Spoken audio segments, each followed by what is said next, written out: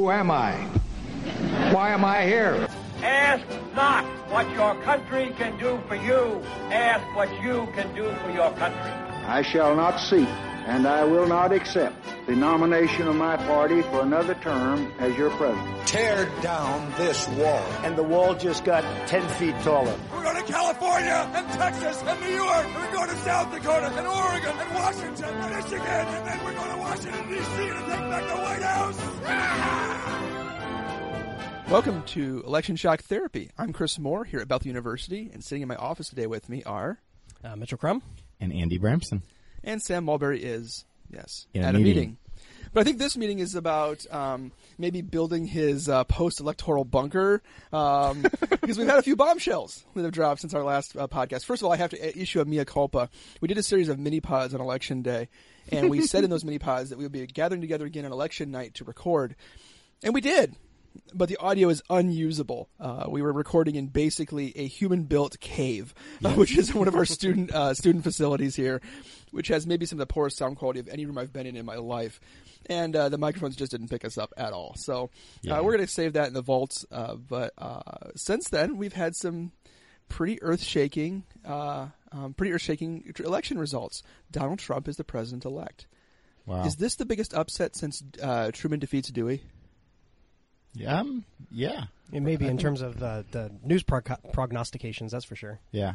I mean, we knew this was going to be a close election, but almost, not quite. I'm going to give some credit where credit's due, but almost no one had picked Donald Trump to win the presidency. Right. I mean, even people who thought it'd be close, and I think, like when we did our predictions and the Predictum thing, Chris, you and I both had it pretty close, but but we still had Clinton pulling this out, right? Yes. And it was really, really hard to see a path for Donald Trump. And the path that he ended up taking was one, interestingly enough, that he himself had said he would take, right? And so it's kind of funny for a candidate who said a lot of things that were kind of objectively false during the campaign. It turns out he was actually quite right about where he was going to win and who he was going to win. And so nobody really saw the Rust Belt path coming together for him quite like it did. I mean, a lot of people thought Ohio would go. I thought Ohio would go for him. But Pennsylvania, Michigan, Wisconsin, those were big surprises. Not many people had those in his column. Yep. And what's interesting is even here in Minnesota, of course, as well. Mm-hmm. Minnesota saw very close. I think we're less than 2%. Close to 1%. Yeah. I think it was like 1.2 or something. Yeah. It was the closest we've come to supporting a Republican since Reagan in '84. And, of course, the last time we've actually supported a Republican in Minnesota was Nixon in '72 in the landslide against McGovern. Yeah, which also just building off of your point is, I personally thought Trump was wasting his time when he made a couple of last minute visits here to Minnesota. But it turns out, maybe if he'd been able to make a couple others, he might have tipped it. Yeah, right, exactly. And he basically, that's the thing. He came within 1.2 points with putting pretty much no resources here. Yep. I mean, there was nothing other than, obviously the other Republican campaigns going on, but his campaign did nothing, and yet they almost won, which is striking. This is just to do some brief numerical reviews. This is all available in the news and some pretty reliable news sites. But we're sort of assuming that there are 3 states that haven't been officially called on all the sites yet. That includes Arizona, Michigan, and New Hampshire. We're pretty sure that 2 of those are going to go for Trump, and 1 of those is going to go for Clinton. When the dust is settled, this will be Trump with 306 electoral votes to Clinton's 232. Right. Or where basically the flip of where a lot of people are thinking Clinton might land. Many people thought she might get just over 300 electoral votes. And Trump does it instead. And as you guys said, he did it mostly by flipping Rust Belt states. Yep. Winning Pennsylvania, winning Michigan, Wisconsin, challenging in these areas, almost winning Minnesota, which neither candidate paid any attention to because it was just assumed this was a safe Clinton seat. Yeah. This is where he made his gains. He also held Florida and North Carolina, places where she thought she could challenge. Right. And he came very close to overturning Virginia, which was, again, supposed to be very solidly Clinton. Exactly. Yep. So all the week or two prior to the election, the talk within the Democratic camp was a firewall. That there was a set of states that were very confidently Clinton states, that even if she didn't win any of the swing states, she would capturing those states would give her enough to win a close electoral victory. Right. And I'll be honest, I was in that same camp. I thought that was exactly how this was going to play out. And he won a number of those states. Right. Why? What happened? Well, I mean, I think there's obviously different explanations floating around. I think the most obvious one to me is he really did turn out the white working class in sort of apparently in higher numbers, and he got them to vote for him in higher numbers than they usually do. And so, for example, a lot of people who are the sort of less educated white voters have tended to be allied with labor unions. Those people have often been more Democratic voters, and they really voted for Trump in much larger numbers than they have voted for past Republican candidates. And one of the interesting ways of thinking about this that I saw out there, and I forget who said this in the sort of pundit class, but they said, in this election, the white working class voted like a minority group. And what they meant by that was they voted much more in a block than sort of the white working class has typically done, right? So they've often voted on other factors. This time they really rallied behind Trump as somebody who is championing their cause, right? In a way that we've often seen, certainly the African American community, which tends to vote overwhelmingly for the Democratic Party, and also the Hispanic community, which tends to vote, not quite in as high numbers, but pretty strongly for the Democrats. Trump was able to get the white working class to think about voting for him somewhat in that way. Again, not quite as high of numbers, but pretty strongly. So that's one reason. And the other thing, I think we talked a lot about his high negatives and how we thought that would doom him.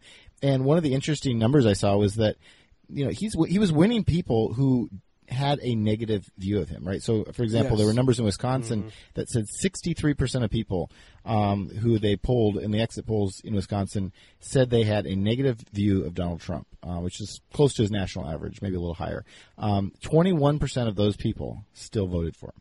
So 1 in 5 people who had a negative view of him in Wisconsin still voted for him as president, right? So that's quite striking, right? He was viewed negatively, but maybe not as strong of negatives as Hillary Clinton. So I'm going to run through a couple of the quick. What we're getting into here is exit polling, and exit polling is done. I think we talked about this on election day itself. Exit polling is done to get a quicker read on the election, but also to give us some demographic data too. Right. And so I'm about to tell you here isn't your vote is anonymous. So we really we're assuming that people are telling us the truth when we ask them about how they voted.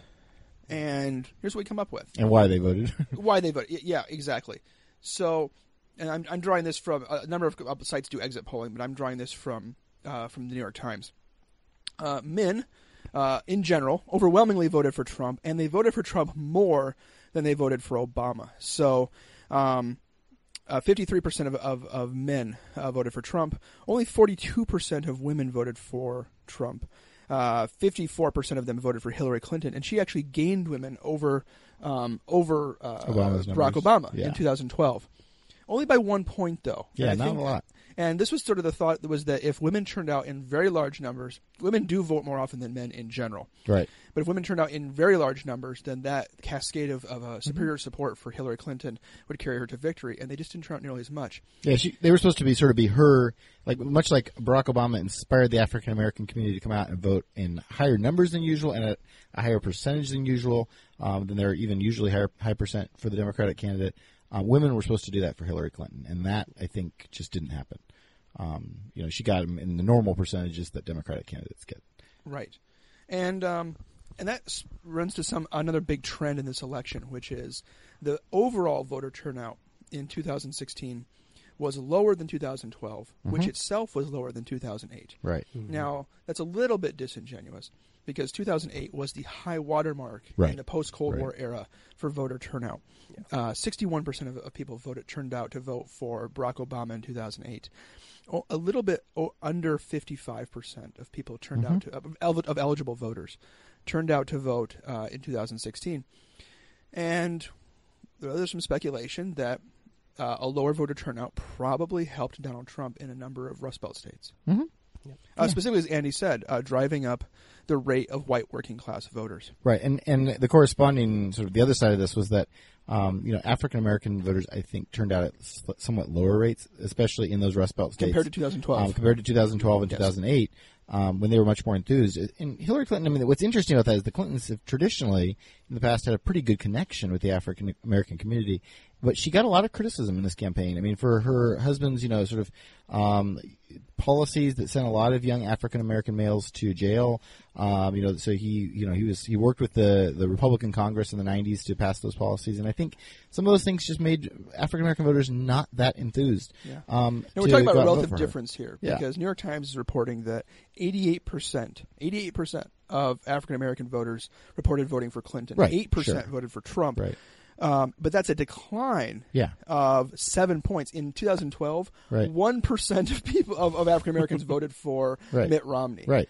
So there was some erosion of part of the Clinton coalition that was expected to help her get into the White House, and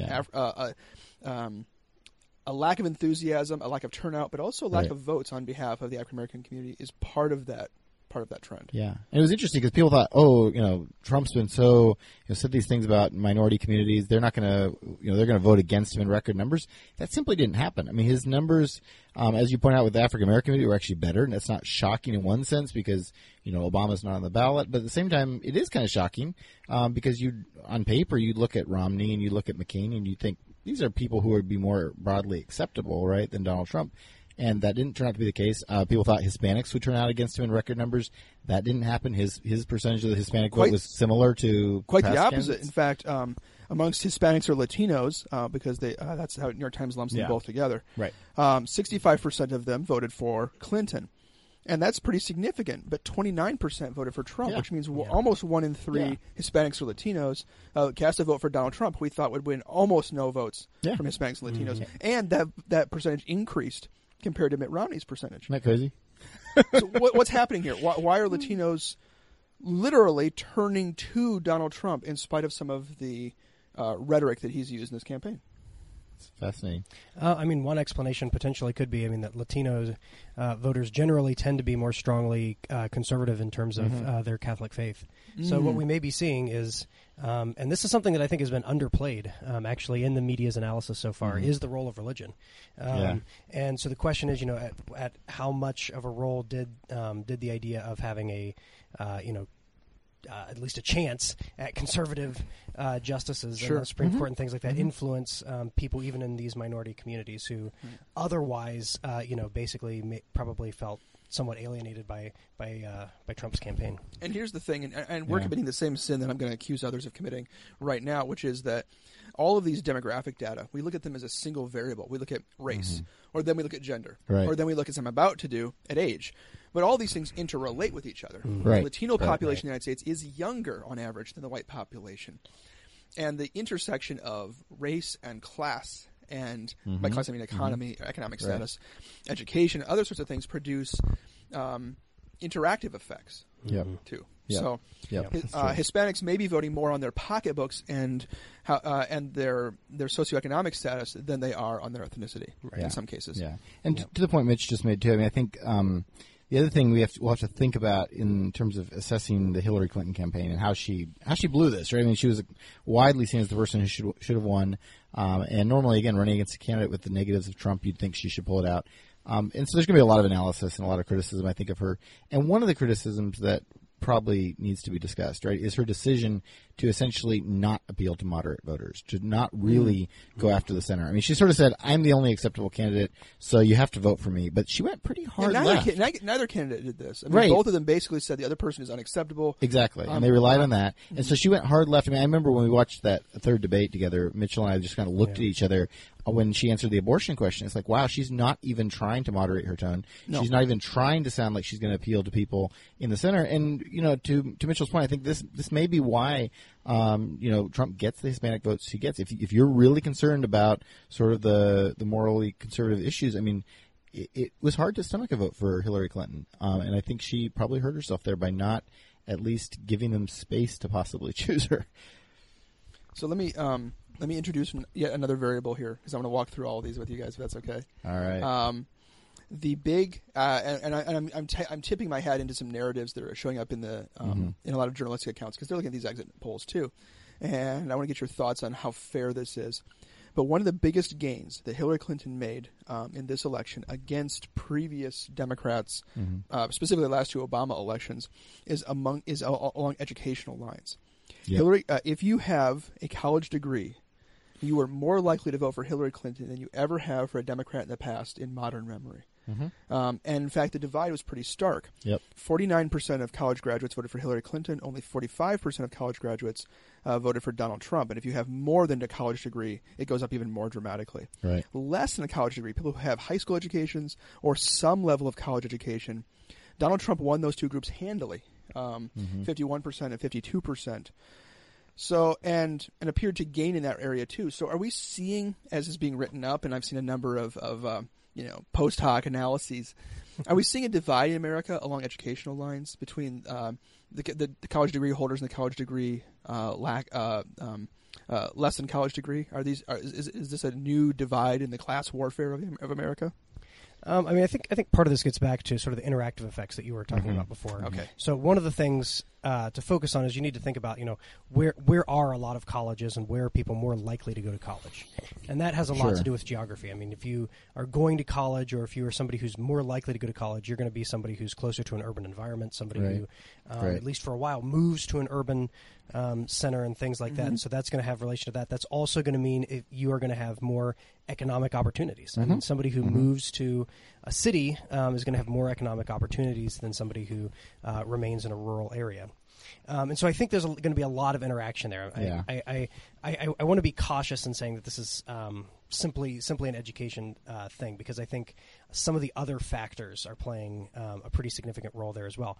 But I do think that part of this, what this points to, though, is the fact that when you look at the places, and this gets back to geography. I mean, if you look at the places that have been hit the hardest by globalization and these issues that Donald Trump raised, it is rural areas, and I think that basically does interact then with college education for the reasons that that Chris just that I just said. Yeah, I think that urban-rural divide is actually much more significant, I think, overall, when you think about sort of what's going on. I mean, if you look at the sort of the map of the country, that's what you're going to see, right, is that Trump, it looks very red, right? And then the blue spots are the places where the population is concentrated, right? I'll give you an even more stark version of that, because this was actually a question that's on the New York Times as well. Residents, if you lived in a city of over 50,000 people, as all three of us do, 59% of those people went for Hillary Clinton. Only 35% of them went for Donald Trump. Yep. If you live in a suburb, Donald Trump makes substantial gains. 50% of suburbanites voted for Trump. Only 45% for Clinton. Yep. And if you live in a small city under 50,000 or a rural area like where I grew up, 62% voted for Donald Trump. Yep. Only 34% for Hillary Clinton. Yep. Yeah. So one of the best predictors of who you're going to vote for, other than asking who your parents voted for, that's the best predictor. Right. Is asking where you live.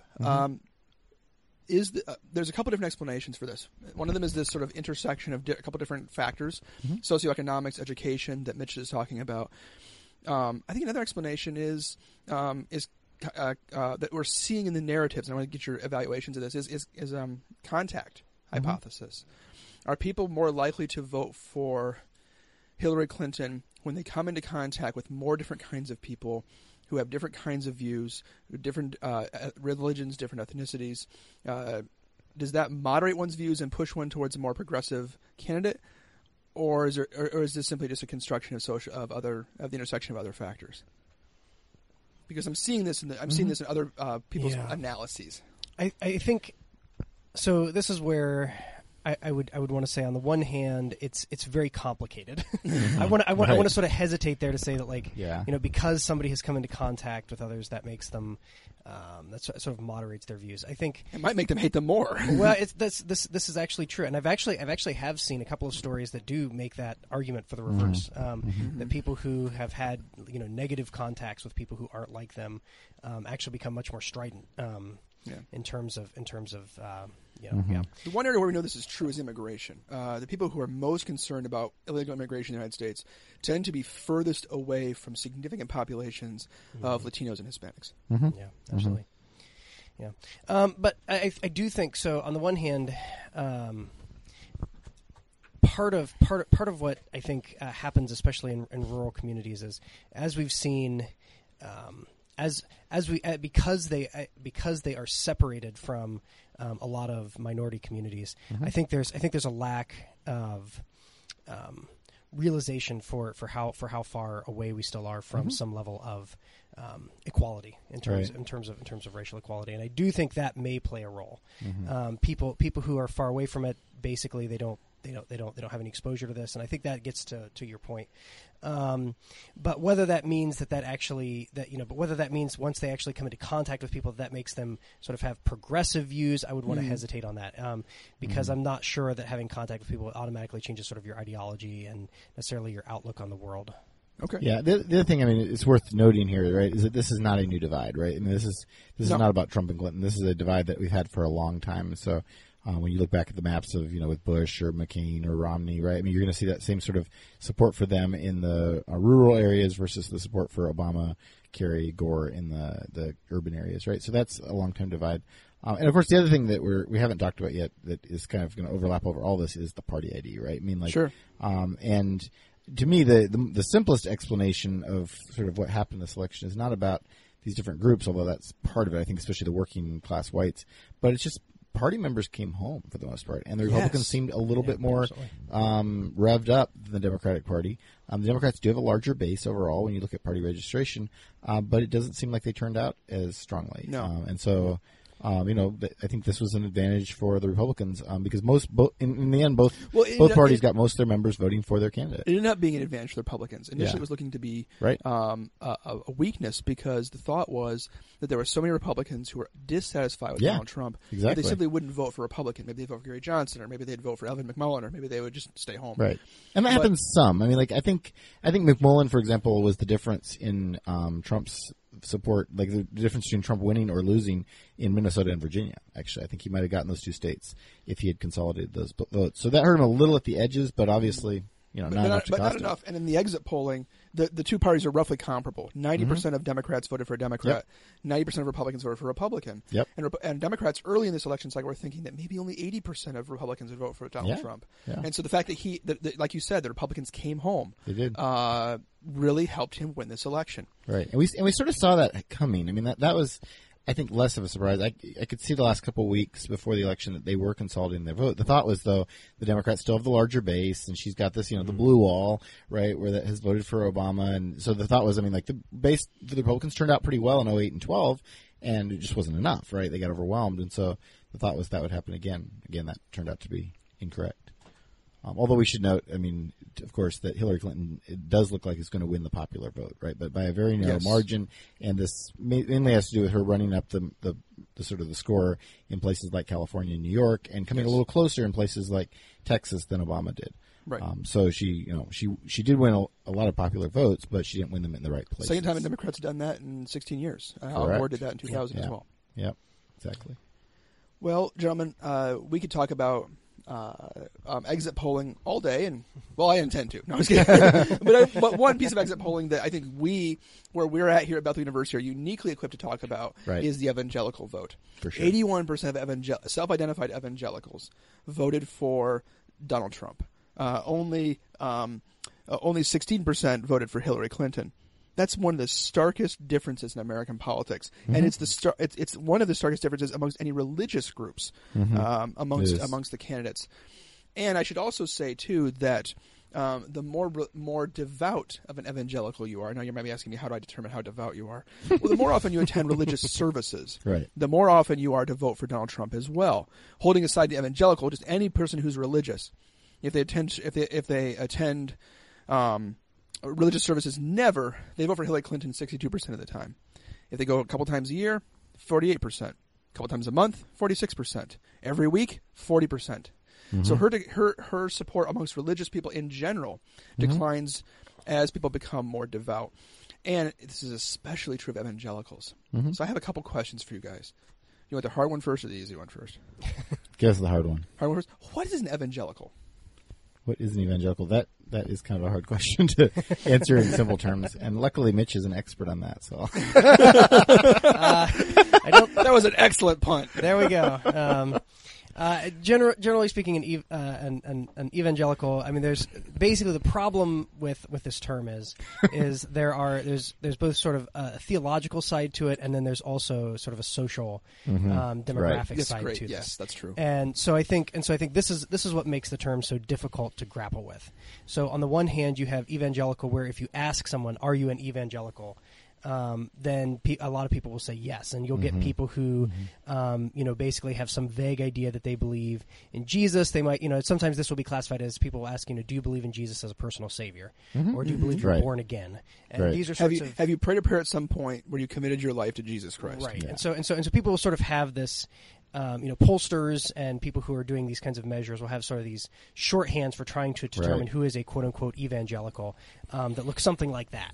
And so on the one hand, when we talk about evangelicals, we might be thinking in those terms. And that it is somewhat helpful. It gives you a certain snapshot of certain kinds of people. But then on the other hand, you have evangelical in the terms, and just to backtrack here for a second, I think when we look at these exit polling numbers, a lot of times that is basically what we're getting, right? We're getting people who are either self-identifying as evangelical or self-identifying as somebody who is born again, or et cetera. These kinds of markers that pollsters use. Right. And I think this is where things get fuzzy, though, is then once we say, okay, we want to dig a little bit deeper than that, right? Than somebody who just self-identifies. And so this is where it gets a little bit fuzzier. It's not entirely clear how much the theology translates down into all of these self-identified people. And so then when we think about the theology, right, we're usually thinking about people who are committed to fairly...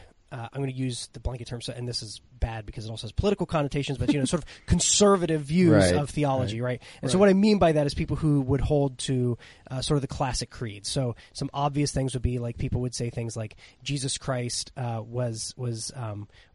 died for the sins of his people. Right. He was born of a virgin. He was. Right. You can just sort of go through the creed. Yeah. And the Bible is both literally true and inerrant. Yes, absolutely. Yeah, the views of biblical inerrancy are central to that. And so you can look through and you can sort of say, okay, those are sort of the theological commitments. Now, whether all those 81% of people who self-identified as evangelical would hold to all of those is an open question. In fact, Christianity Today has done a number. Well, it's not them necessarily, but has parsed a number of different studies, like Pew studies and things like that, that have basically shown that people who self-identify as evangelical are essentially. Quite a few of them are heretics on at least one of these, core theological commitments. And you don't mean that pejoratively. You literally mean heresy. I literally mean heresy, right? They either deny the virgin birth, or they would say something like we're not sure if Jesus was was an actual historical person, or was fully God, Yeah, I mean, so you have these sort of questions about these core creedal, basic theological commitments that not everyone is fully willing to affirm, who nonetheless self-identify as evangelical. So that's where I think things get really tricky, and in terms of pulling all of this apart.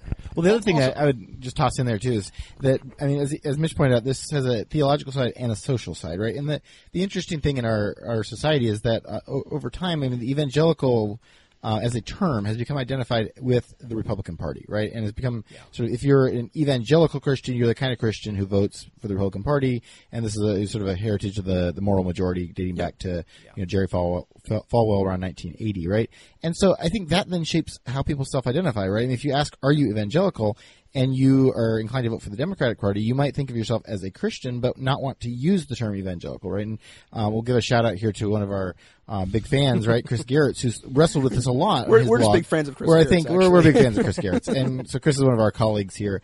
Does the Pietist Schoolman blog, but Chris has wrestled on his blog a lot with this issue of, what do we do with this term evangelical now that it's become such a political term? It's become so closely identified with a particular sort of political position, and it doesn't the same thing with this. Yeah, and it doesn't necessarily have to be, right? I mean, when you think about the sort of theological points that Mitch was mentioning, I mean, those don't necessarily mean, therefore, you have to vote for this party, because it's nuanced. I mean, you can focus on, sort of issues like the life beginning at conception, and there's a good argument for that from Scripture, and that might lead you toward the Republican side. But you could also argue that, what the Scripture says about immigrants might push you more toward the Democratic side, right? I mean, so you could certainly make the case that you could be a faithful evangelical and vote either way.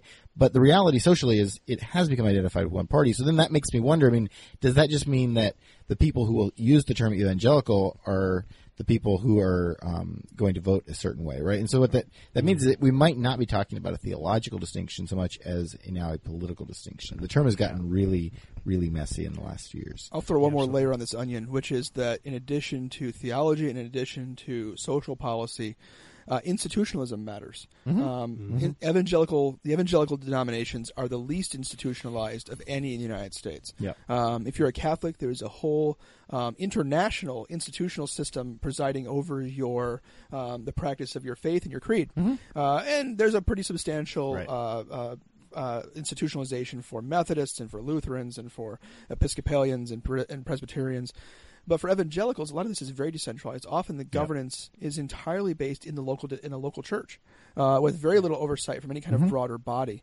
So as a consequence, the local community can have an outsized effect on education and norming of certain kinds of attitudes about politics or other sorts of things as well. So I think as a consequence of that, evangelicals. And I'm saying this as someone who is an evangelical institution and also has grown up in the evangelical faith, and I also consider myself an evangelical in the best sense of that term. Right.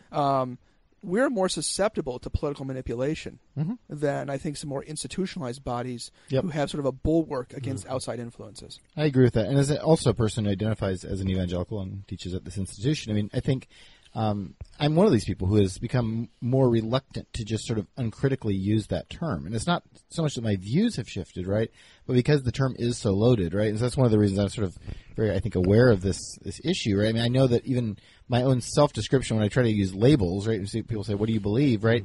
I'm not as quick to jump to the term evangelical just because it does feel like it's so loaded. And again, that's not a reflection of a theological shift so much with me as it is a shift in how I understand that view, that term is being used, right? And what people are, when they hear that term, what they're sort of associating with it. And so I've migrated to other things like I'm a follower of Christ, right? Instead of saying just sort of evangelical because that feels so much more loaded. Yeah, absolutely. And I think also, I mean, with that said, I mean, part of what makes this even fuzzier too, even on the theology side, is even though we would have we're working at an evangelical institution and things like that, there are people amongst the denominations, that Chris just mentioned, who would also self-identify as evangelical. So, for example, you could have evangelical Presbyterians and Lutherans and and Methodists and all these sorts of things, and so. It really becomes difficult to even nail down, even though we can sort of have this idea of it means you have sort of these, these basic theological commitments, but even those are contested. I mean, it's not like everyone is necessarily completely on board with what that term means, right? Even theologically. Right. Yeah. We got an email from a listener named Eric Johnson. He's a Bethel grad, graduated from here before any of our times here. Okay. But hi, Eric. And he asked us, he's forwarded us an article from Christianity Today about the evangelical vote. And he asked this question. Could Hillary Clinton have done enough courting of evangelicals that she could have swung the election? Should she have spent more of her time courting, particularly white evangelical voters? Was that within the realm of possibility? Could she have gotten a larger share of the evangelical vote? I mean, my instinct is no. Yeah. And particularly because, partially because, of course, I mean, again, we're getting back to sort of the interactive effects here, but, a lot of evangelicals are going to be more rural. They're going to be, and actually one of the things that's interesting as well is the fact that, younger people are moving away from identifying as evangelical in some ways. Yeah. They're following Andy's lead. He's so hip. Exactly, yeah. And that is the first time in my life I've been described as so hip. So, so you were post-evangelical before it was cool. Right.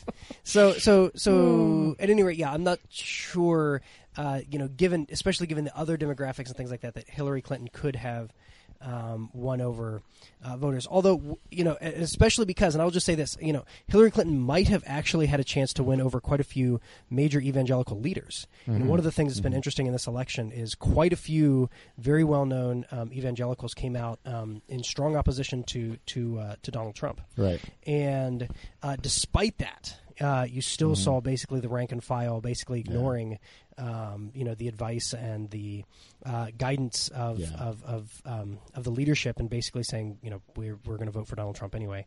And I think in some ways that points to what Chris already noted here is the lack of institutionalization. I mean, basically, people feel like they don't need to listen to these to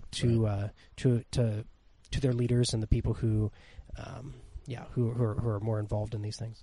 Yeah, I think, and the other thing I would add there too is not a lot of the leaders that are most respected among sort of conservative evangelicals, in other words, the people who do tend to vote more Republican, right? Not a lot of those people came out against Trump. Yeah.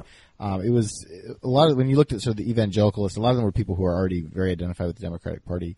I'm trying to think of were there any prominent, sort of the usual suspects who are on the sort of the conservative side, right? And by this, I mean politically conservative side. Were there any of those people who really came out against Trump strongly? I mean, because a lot of them came out in support of him. Like you're getting the James Dobsons, you're getting some Franklin Graham. Endorse, a lot of them. Max Lucado famously, he against can't. Trump. That's true. Rick Warren.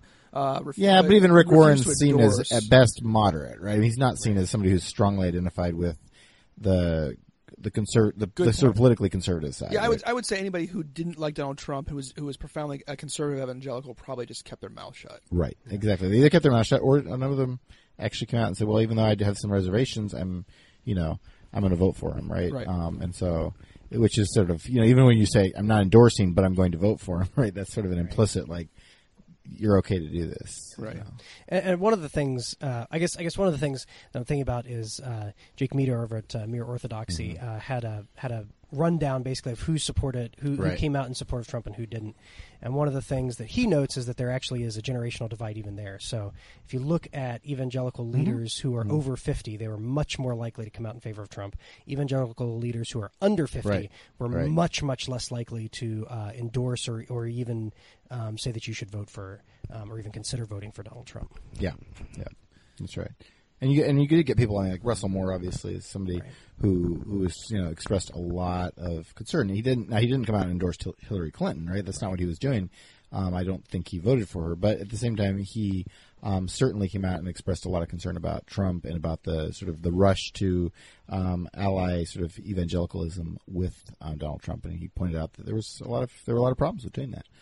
Despite that, obviously, as we pointed out, Trump carried the evangelical vote overwhelmingly, which seems to have 4-1, right? Which seems to have a lot to do with their deep concern about Hillary Clinton, and that goes back to the 90s. That goes back to the administration of her husband, where they, ever since then they've kind of viewed her as public enemy number one. So there was a deep antipathy toward her, and then I think they just were concerned about sort of more policies that looked a lot like the last 8 years, and so. You get that, and then of course, obviously, over time, evangelicals have, by and large, become very identified with the Republican Party, and so they voted their party ID in that sense as well. So, back to your question, I don't think she had much chance to appeal, or to Eric's question, I don't think she really could have shifted that in any kind of big numbers without fundamentally undermining who she was. I mean, if she had made a more moderate appeal, then people toward the center might have been a little bit more inclined to vote for her. I mean, maybe some of the people who voted for a third party would have voted for her, but. Yeah, I find it hard to believe that she could have shifted enough without, as you say, Chris, sort of not being who she is, right?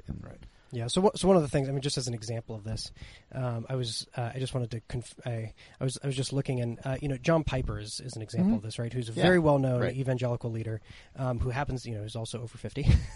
But he actually and white and white and all that. Yeah. And one of the things that's interesting about him is he did come out and he created quite a few waves in saying that he was opposed to Donald Trump, and he actually caused quite a kerfuffle when he sent out a tweet that said, basically Donald Trump should step down and should discontinue his run. Yep. He wanted Mike Pence to run in his place, correct? I believe so. Yeah. But nonetheless, right? He at the same time said that he felt Hillary Clinton should also step down. Right. And so in many ways, and that tin can run her. Well, I'm not sure that he went that. I'm not sure he said that. Maybe that's what he meant. But right. But at any rate, I think this kind of gets to the point of saying, what would evangelicals want? Could Clinton have courted evangelicals? And I think Piper is sort of a microcosm there to kind of say, even people who really dislike Trump probably were not persuadable to vote, to basically come on board with Clinton. Yeah, and I don't know, would another candidate have been able to do that a little bit more. I mean, to get back to Eric's question, right?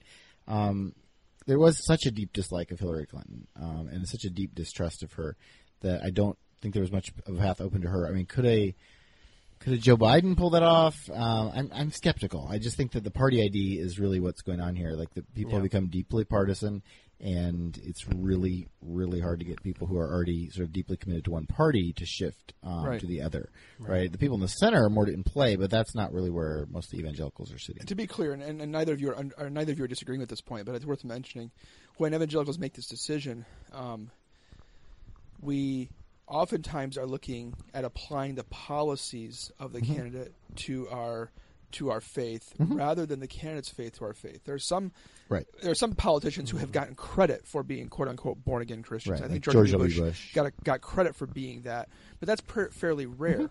Hillary Clinton, by any reasonable measure, is the more devout candidate in this election. Sure, she's more tied to her Methodist faith than Donald Trump is to any particular faith. Even like her concession speech, right? I mean, Donald Trump was the first candidate in over 30 years, I think, to not end his sort of post-election speech with "God bless America." He didn't mention God at all in the speech. Hillary Clinton, on the other hand, quoted scripture and did end traditionally, right? I mean, so that was interesting, right? I mean, because I think that reinforces the point you just made, Chris, that this is, I mean, even though obviously evangelicals have a lot of concerns about Hillary Clinton, her faith is actually more part of who she is more evident than Trump's, which seems to be very cursory at best. Yeah. Hey, welcome back. If you wondered why this sounds a little bit disjunctive, it's because we had a technical issue, and we had to stop recording and recharge some batteries, but we're back now. So when we left off, we were talking about Hillary Clinton's relative ineffectiveness according to the evangelical vote. And specifically, I think I was saying that even though she's a relatively devout person personally and more connected with her Methodist faith than Donald Trump is with any particular faith, she was unable to capture even 1 in 4 or 1 in 5, self-identified evangelical voters. Right. Do we see this trend continuing? Obviously, she's not going to run again. Could we imagine the Democrats putting up a legitimate Democratic candidate who would challenge Republican dominance over evangelical voters? Well, one of the things this is going to come down to is maybe we've talked about this before, but the possible realignment that might be taking place, right? I mean, so, Obama certainly was able to pull a larger group of people out to vote for the Democratic candidate in 2008 and 2012 than the Democrats had been successful at doing in a long, long time, right? And so that might indicate some shift. And one of the interesting interpretations of Trump's victory is that what Trump has done is he's run not as a conservative, because he's given lip service to some conservative positions, but he's not. He's clearly not a true conservative. That's not really what he's based his campaign on. He's run more as a sort of hardcore nationalist, right? Yeah. And to some extent, nationalist who particularly advocates for a particular group of people, right? In this case, the sort of white working class. And so if that trend continues, and if that becomes so dominant that he starts articulating things that are inconsistent with Christian values, and you do see a lot of younger evangelicals, right, who are just, uncomfortable with Trump, in particular, then ultimately there could be a reorienting of the parties, where one of the parties, in this case obviously the Democratic Party is the obvious option, might reorient where it stands to try to appeal to those voters. And so how they would do that in terms of sort of with their current sort of members of their coalition is, I think, really hard to see right now. But I certainly could imagine a shift because I think the groups that are all sort of united under Trump republicanism right now, it's an uneasy alliance, and there could easily be some big tensions real soon between the sort of competing demands of the people that elected Trump. So we'll see how that plays out. Yeah, absolutely. And I think in some ways maybe you even saw the potential for that even in this election, where Hillary Clinton was choosing a very moderate vice presidential candidate. And, all it would take would just be, Tim Kaine running in 2020 basically saying, I'm appealing to the moderates and even moderating on those kinds of issues. Right. Except, and then that was one of the weird things about choosing Tim Kaine, and then the way they then ran the campaign, right? I mean, like, Tim Kaine was the kind of candidate you choose if you want to run to the center, if you want to appeal to the moderate voters, and it felt like they had a real opportunity to do that. I mean, this is a guy who spent time, doing Catholic mission work overseas. He's somebody who was personally pro-life. And fluent in Spanish. Or fluent in Spanish, right? And he felt like the kind of guy who could maybe reach out to Right. the more sort of the more devout members of the sort of voting population. But then they ran hard left, which made again Do you think a lot they of could have it Christians both really ways? uncomfortable.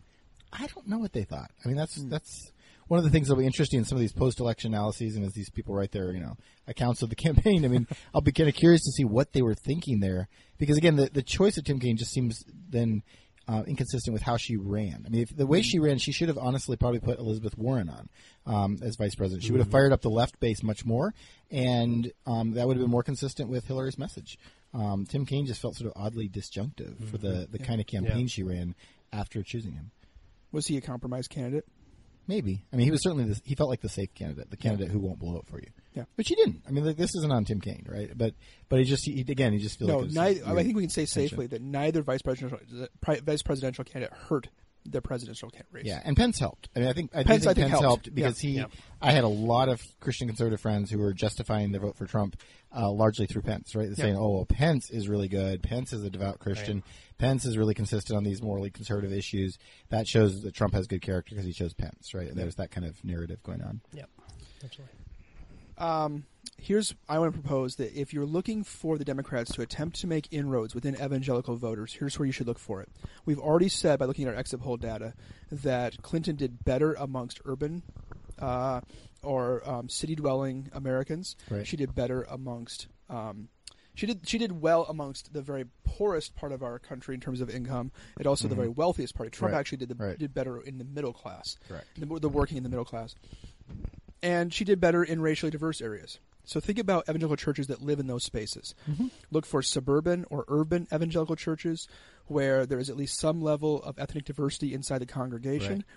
And look for those who tend to be more liberal anyway. We're not talking about predominantly African-American churches here, which already vote for Clinton or vote for Democrats in large numbers. But white majority with ethnic minorities present. Those are the kind of churches we should maybe see drifting towards Democrats if Democrats make inroads in the evangelical community. Right. Those would be the most likely to make that move. Yeah. Yep. In fact, we found out that whites who attend church frequently with only other whites were even more overwhelmingly likely to vote for Trump than evangelicals in general, on the order of 6 or 7 to 1. Yeah. But whites who went to church with people of at least a few people of another race, that number dropped precipitously. Interesting. That makes sense, though. Well, gentlemen, I have to point out that Professor Bramson is drinking his coffee out of a Harry Truman Presidential Library mug. But it's red. Well, it is red. So I'm having it both ways. Okay, so it's a red mug from a blue president. And yesterday I was drinking my coffee out of a blue Herbert Hoover mug. So I am does just does the Herbert Hoover mug have a leak in the bottom of it? Is there like a? No, it's a very solid mug. Is it really much solid? more solid than the Hoover administration was itself. Well, here's what I wanted to ask you. So I'm literally looking at Harry Truman's signature on the side of the mug facing me, and is this the biggest presidential upset since Truman defeated Dewey? Yeah, I'm going to go yes. And in some ways, maybe this is even bigger because, of course, the obvious difference is the polling was much less reliable in 48, and we did much less of it. So they had kind of stopped polling the race in the last few weeks because, Dewey's going to win. We don't really need to keep touching base with the American voters, which turned out to be really inaccurate. A bad idea. But, so that makes this one, in that sense, more shocking. I guess, on the other hand, there certainly was space. If you were looking for it, there was certainly space for a Trump win to happen. So even though it's surprising, it's not utterly shocking, right? I mean, Nate Silver made this point on his blog that the night of the election. He said, on the one hand, I am very shocked by this result. On the other hand, he said, I predicted that there was very much space for this to happen. I mean, he thought there was about he thought 71% chance of Hillary Clinton winning, which, left a very healthy opportunity for Donald Trump. So yes. Yeah, absolutely. I think this is something we can easily misread and is getting misread in a lot of media reports about the fallout of this election. Data journalists did predict Clinton to win, but good data journalists predicted Clinton to win probabilistically. Right. And someone like Silver left the door open with about a 29% chance of a Trump win. And the kinds of things that would have had to have happened for a Trump win to happen, he stated clearly, and Trump met those criteria. Yeah. We as humans don't do this very well. If we hear something is a 71% chance of happening, we tend to think it's going to happen all the time. Right. But it doesn't. It happens 7 times out of 10. And 3 times out of 10, it doesn't happen. Right. We're really good at thinking about things in absolute certainties, absolute improbabilities, and 50-50 coin flips. Something like 71% chance doesn't fall well into that. No. And so we tend to see a 71% chance of something not coming true as a failure. It really isn't. Right. The polling was off, Yes. but not by as much as it's being portrayed to be. Yeah. Maybe a point or two off. I mean, it was off by more in some states. Nationally, True. it was very close. A place like Wisconsin, it was decidedly off more. Nationally, it's not bad. But of course, it's important to point out. I mean, when you're talking about state level polls, Right. the polls immediately become much more inaccurate, and you Why have is much less of them. Well, part of it is, I mean, as part of it, you just have less of them. So when you are going to the state level, I mean, pollsters are usually just trying to do national level polls, and so the state levels just happen very, very rarely. So you get much less accurate results. And not only that, but it's also, as you move away from a national sample, it becomes more and more difficult to actually get a representative sample of a state as well. It becomes more difficult to actually make sure you're reaching all the different groups in a state. You actually have to have knowledge of the state so you can try to make sure that you get something representative in there. And that just, all of the difficulties that come along with polling become much more difficult as soon as you move to a state level. Yeah. Having said that, I do think there's something a little weird going on that is going to require more investigation because, I mean, for example, the Marquette University polls are usually pretty good in Wisconsin, and even they didn't call this, especially with Trump coming back and winning there. Ron Johnson won easily, which was not predicted. I mean, everybody pretty much thought Feingold was going to win and win pretty handily. So, something really went off in their modeling, and so it'll be interesting. I'm sure that eventually they'll figure out some flaw that brought them down, but it'll be interesting to see what that is. Well, there's a couple of flaws that have been floated in the media already, some hypotheses. I want to see what you guys think of these. One hypothesis for error in journal, and by the way, I'm going to reject one out of hand. The pollsters I know, the people who work in that industry, especially the academics who work in that industry, don't have a partisan dog in this fight. Right. They are not interested in producing biased polls that create the impression that one candidate or the other is winning.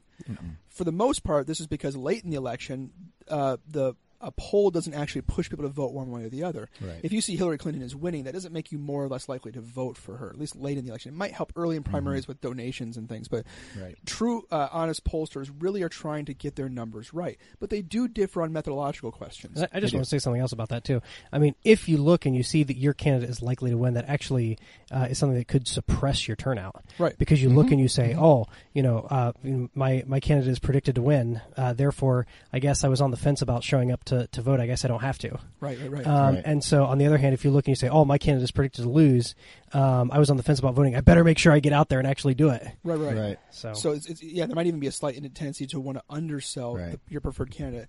And some of these people are polling on behalf of a specific party. There are polling firms aligned with the Democrats, polling firms aligned with the Republicans, but they have an overwhelming professional interest to want to get these things right. Yeah, and they're generally the ones that are. I mean, there are obviously pollsters who aren't doing their job well, but for the ones you're going to see in mainstream outlets, the kinds that 538 is going to use, Real Clear Politics is going to use, those are, I agree, they're pretty reliable. Right, yeah. And even the ones that sort of are run by Republicans or Democrats, again, those are you look at like Rasmussen Reports, which is associated with the Republicans, but they do a good job, right? You might disagree with some of their methodological choices at times, but they are pretty reliable. Just to give you an illustration of what we mean when we say methodological choices, Rasmussen relies more than other polling firms on landlines. Right. They like to call people who have a home phone plugged into their home as opposed to a cell phone. And as a consequence, one of the arguments about Rasmussen is that they tend to produce a poll which maybe gives a slight, maybe 1 or 2 point advantage to Republicans because Republicans draw from a voting pool of people who tend to have landlines. Younger, more liberal people tend to be folks who don't have a landline and rely just on their cell phones. And to our earlier point, urbanites are also going to be probably less likely to have landlines than people in rural areas. Very good point. Yeah. So that's the kind of thing we mean when we say methodological decisions. There's nothing biased about choosing to just sample landlines, but the effect of that might sample a specific population in a slightly different way. That really leads me to one of the hypotheses that's been floated for why we've undercounted Republican voters. Because we basically got Clinton's numbers right. She got about exactly what we were thinking she was going to get, but we got less Trump voters than we thought we were going to get. Or actually, I'm sorry, let me say that we said that wrong way. More Trump voters showed up and voted than we expected. One of those arguments is that pollsters undersampled rural areas. It's harder to get a representative sample of a rural community. It's easier to sample a city. and maybe we just didn't count enough rural voters in our in our polls. The other option here is we've talked in a previous podcast about the Bradley effect. This idea that you may not want to tell a pollster that you aren't going to vote for a candidate because they're a person of color, because the pollster themselves sounds like a person of color, and you don't want to be offensive on the phone. Right. Maybe there's a reverse problem here. Maybe people were unwilling to say that they were going to vote for Donald Trump because they didn't want to exclaim to a pollster that they were that they liked that candidate, particularly if that pollster was someone who perhaps had a Latino accent, or perhaps had sounded like a person of color. And this is, I think, this is really interesting. Yeah. One of the divides that broke out most clearly in this election was a divide between people who had a college degree or greater, or a college degree or lesser. And I wonder if there's a perception that someone calling you as a pollster represents an educated person, and there's a interaction effect here between people who are maybe slight, maybe one person out of 50 who doesn't want to say to that person who they're voting for. Yeah, it could be. I mean, I find that argument plausible. I think that the reverse Bradley effect is definitely a possibility. And to the undersampling issue too, I think it does seem to me intuitively plausible that certain Trump voters, in particular sort of poorer working class whites, might be harder to get a hold of, right? That they might be, it might be harder to get them to answer. They're working, for one thing. They're often working longer hours, and they may be less likely to talk to somebody who says, hey, I'm affiliated with such and such polling firm or such and such university. Because there's a distrust of because media, like you're an establishment elite, right? Yeah. Who wants to talk to you on the phone? I don't know you. So they may refuse to talk or may refuse to answer the phone. So there's all kinds of possibilities. And again, it doesn't take very many of those, to your point, Chris, to sort of change the sample ever so slightly, and then all of a sudden you're underestimating Trump's vote total by 3%. Yeah, we shouldn't assume that just because of technology, polling is getting easier. By changes in our culture, some polling is getting harder. Yeah, the sort of move away from everybody having a landline has made it a lot harder, actually. Well, gentlemen, we've been talking exclusively about the presidential race here, but we would be remiss if we didn't mention the Congress. Yeah. Democrats, in addition to assuming that that Hillary Clinton was going to win the presidency, expected to retake the House. I'm sorry, the Senate. Expected to retake the Senate, and thought they would close the gap in the House. Neither one of those things happened. No. Republicans held on to the Senate. As of currently, they have a 51-48 lead with one seat outstanding. Yep, which should probably go for them as well. I think so. I think it'll end up being a 52-48 lead for the Republicans. And, I mean, at that point, 51 or 52 is really irrelevant. It's the fact that they have the majority. Right. And it's not close to 60. Right, and 50-50 goes to them, too, because, of course, Pence would break the tie. Absolutely, yep. And the House, there's still a few seats that are outstanding, so it's a little bit hard to tell, but it doesn't look like Democrats are going to make any gains in the House. They have about a 48-seat Didn't they gain a couple or no?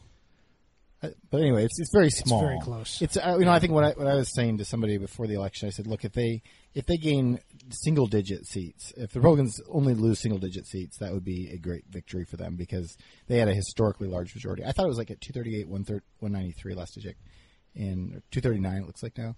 There's a few outstanding, but anyway, it's very 239, 193. Yeah, I think didn't they have 246 before?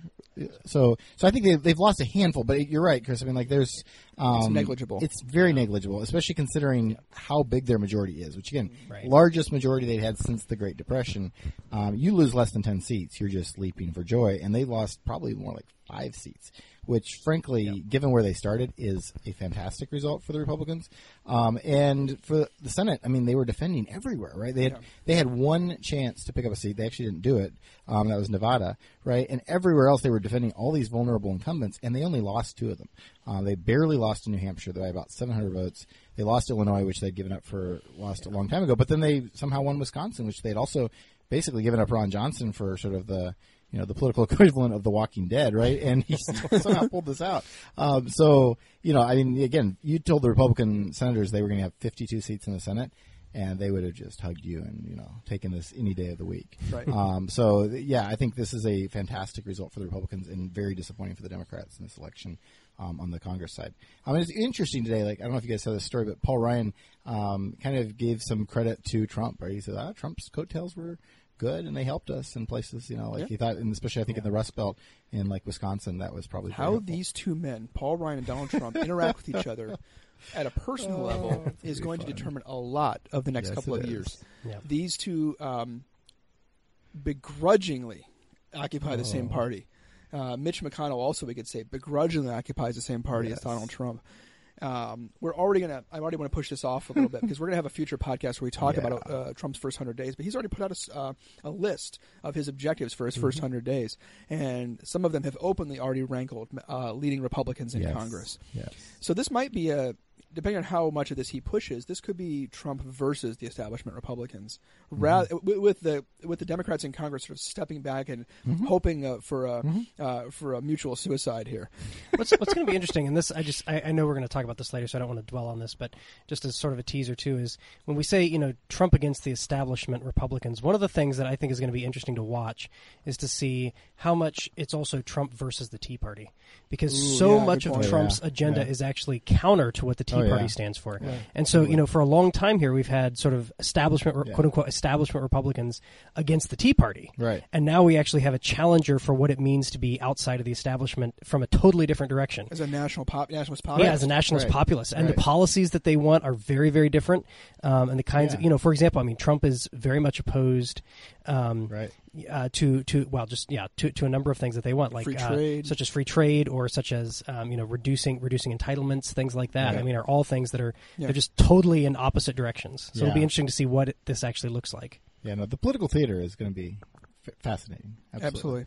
Whether it's good for the country is another question. Well, you said something. You said something election night, which has stuck with me, Andy. You said that this is a chance for the Republicans to govern. Right. It's been a long time. How long has it been since we had all three branches of government unified, or not? Both houses of Congress and the presidency unified in the same party. Well, we did during Obama's first term, right? Or just during that first 2 years. And so 08 to 010. Yeah, basically. Was the first. And then during Bush's administration, from 03 to 07, you had the Republicans controlling the House and Senate. And briefly in 2001, but yeah, it hasn't been a lot recently, and sort of the last 10 years now, we've only had 2 years of unified party governance. So it'll be interesting to see if they can do that. And I think to Mitch's point, there's a lot of internal tensions here. Like Paul Ryan and Mitch McConnell, they're paying their lip service to Donald Trump, but they are not Donald Trump Republicans, and that's going to be really interesting to see where they can find common ground and what things they can get done. Because I expect there to be a lot of resistance. I don't think Congress is going to roll over and just pass the Trump agenda however he sends it up. They're going to push back. I think you're right. I think they have some common ground on repealing Obamacare. Yeah, and on immigration issues, I think there probably is some common ground. And on maybe like energy, like sort of building the pipeline, that kind of thing. But on a lot of other issues, there's going to be a lot of disagreement, especially with the Freedom Caucus, the sort of the Tea Partiers in the House. That'll be interesting. It certainly will. Because of the lead that Republicans have in the House, and because of the way the Senate sets up in 2018 to be very favorable towards Republican re-elections, if Trump and the congressional Republicans, led by McConnell and Ryan, are able to govern effectively for 2 years, and if the economy continues to improve and some of those other key factors continue to play in their favor, we could see a midterm election where the president's party doesn't lose power. Traditionally, midterm elections are places where the opposition party gains seats in both houses because the president's coattails aren't there to assist them. Right. But 2018 could really reinforce a Republican majority. It's possible we could see unified government under Republicans for the next 4 years. Yeah, very easily. It's actually very hard to see how the Democrats could possibly retake the Senate in 2018 just because the 2018 map is, if it's 40 seats, that's the House. I think they probably gain seats in 2018, but again, they'd have to gain 30 seats, something along those lines to take the majority, and that seems a lot less likely. Gaining 15 or 20 maybe, but 30 is that's a very heavy lift. Yeah. So that seems less likely unless things are really tanking. And the Senate, even if things are tanking, it's difficult to see how the Democrats take it just because of the states that are up. Yeah. It's the opposite of this map, where this map was just a horrible map this year for Republicans, and they somehow survived. Right. For the Democrats next time, they have a similar map. Right. And even again, I said this was a great success for the Republicans. Let's keep in mind they lost 2 seats. Right. And I'm calling that a great success because of the way they were defending. I think for the Democrats, if you lose 2 seats in 2018, you probably take that. But that puts you at 54-46, right? That doesn't get you. That takes you further from the majority. But that's probably they'd be delighted to lose nothing.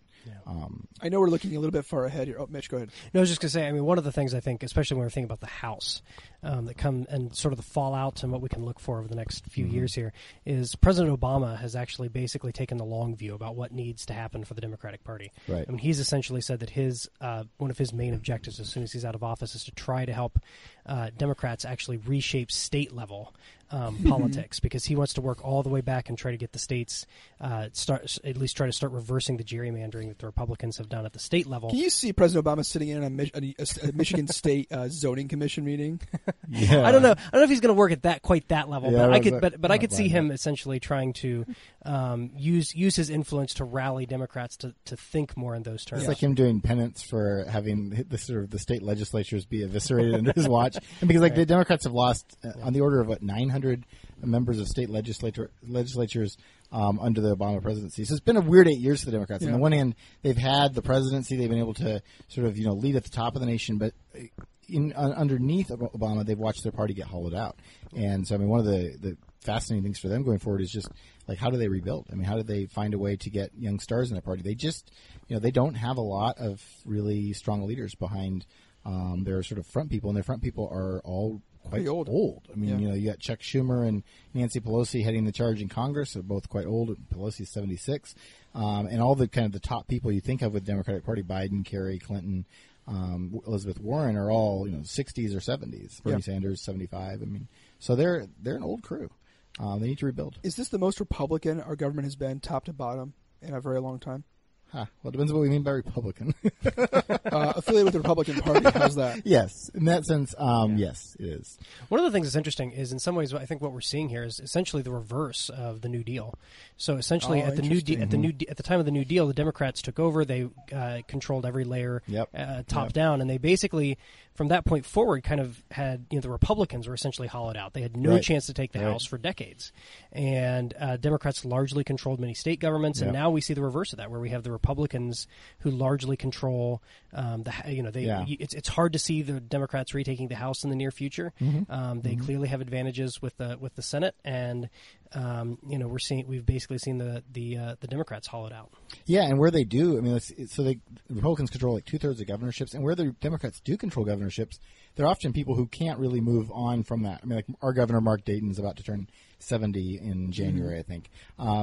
Jerry Brown out in California is 78, right? I mean, so they have some states where they have governors, but these aren't people who are going to be like future national leaders. They're people who are going to retire, and so it's there's a lot of work to do for the Democratic Party. And not a lot at the top in terms of talent either. Yeah. Because of the Republican primary this year, we saw lots of competitive Republican nominees for president, or competitors for president. But on the Democratic side, very quickly, the relatively weak competition that Hillary Clinton faced outside of Bernie Sanders melted away. We don't really know who Martin O'Malley is. We don't really know who Lincoln Chafee is. Well, I'll leave that alone. I almost forgot Lincoln Chafee ran, but that's right. And Jim Webb. Jim Webb. Remember, Chafee wanted the electoral wanted to go to the metric system. That was one of his big campaign promises. Yeah. Can't imagine why that didn't catch fire. Yeah. This could have been a more boring election. Let's just leave it at that. Well, yes. But it's not clear, outside of a couple people like Elizabeth Warren, perhaps, who's obviously going to be a front runner to challenge Donald Trump in 2020. Don't say Kanye. Don't say Kanye. I'm not saying it. You said it. Although, Kim Kardashian or Melania? I actually think if Kanye decides to be serious and decides to run, I'll take. If he said he's going to run, I want to take that seriously for a moment. Right. The problem with that could be a reverse Donald Trump, in that Donald Trump was able to be successful in a very, very crowded primary because he was so famous and because he was so able to say controversial things that kept the media attention on him. He sucked all the air out of the room, and people like Jeb Bush never got the kind of media time they needed to capture public attention. And Kanye could do that to a more traditional Democratic candidate if he decided to run. And that could make for a very interesting Democratic primary in 2020. Sounds like fun. Well, gents, we've talked about the House, the Senate. We've talked about the presidency quite a bit. We've talked about evangelical voters. And polling error. And polling error. And I think what I'd like to do maybe now, if it's okay with you guys, is I'd like to hold off on our other conversations for our next podcast. On our next podcast, we'd like to talk a little bit about national reactions to the election. I know that'll be next week, but we'd like to talk about, we think by that time we'll have a handle on some of the protests that are breaking out right now, some of the racialized incidents that have happened across the United States in the wake of the Trump victory. We'd like to process some of those things and talk about maybe prospectively and hopefully how we can repair some of the rifts this election has created in our society and maybe do some good. Following that, I think we'd like to look at what Trump's first 100 days will look like. And we'll have a little bit more knowledge in a couple of weeks as he begins to set up his transition team. Yeah, and at some point we should probably talk, too, about his cabinet choices. I think that's going to be really interesting to keep an eye on how traditional he goes there, how unconventional he goes. So. And that will signal a lot. It will. Especially if we think that Trump might be the kind of person, because of his business background, because of his age, because of some of his tendencies, or to delegate a lot of the minutia of governance to some of his appointees. Who he appoints becomes incredibly important. Right, and I would kind of expect him to be that kind of manager. I mean, I think that he's likely not to want to sort of be involved too much with the nuts and bolts of every policy. More like, here's what I want you to have happen. Now go do it. Right. That's kind of more what I would expect to be the Trump style. All right. Well, gentlemen, we made it. We survived the election. Now we'll see if we can survive the governance. All right. Thank you for joining us. Thank you again. We apologize for the technical difficulties. Just as a brief reminder at the end of this podcast, please email us. We love getting email. You can email us at electionshockTherapy@gmail.com. And if you have a minute, find us on iTunes and give us a rating. That helps others find us as well. So thank you for listening. On behalf of my colleagues here at Bethel University, this is Chris Moore saying, Go Royals.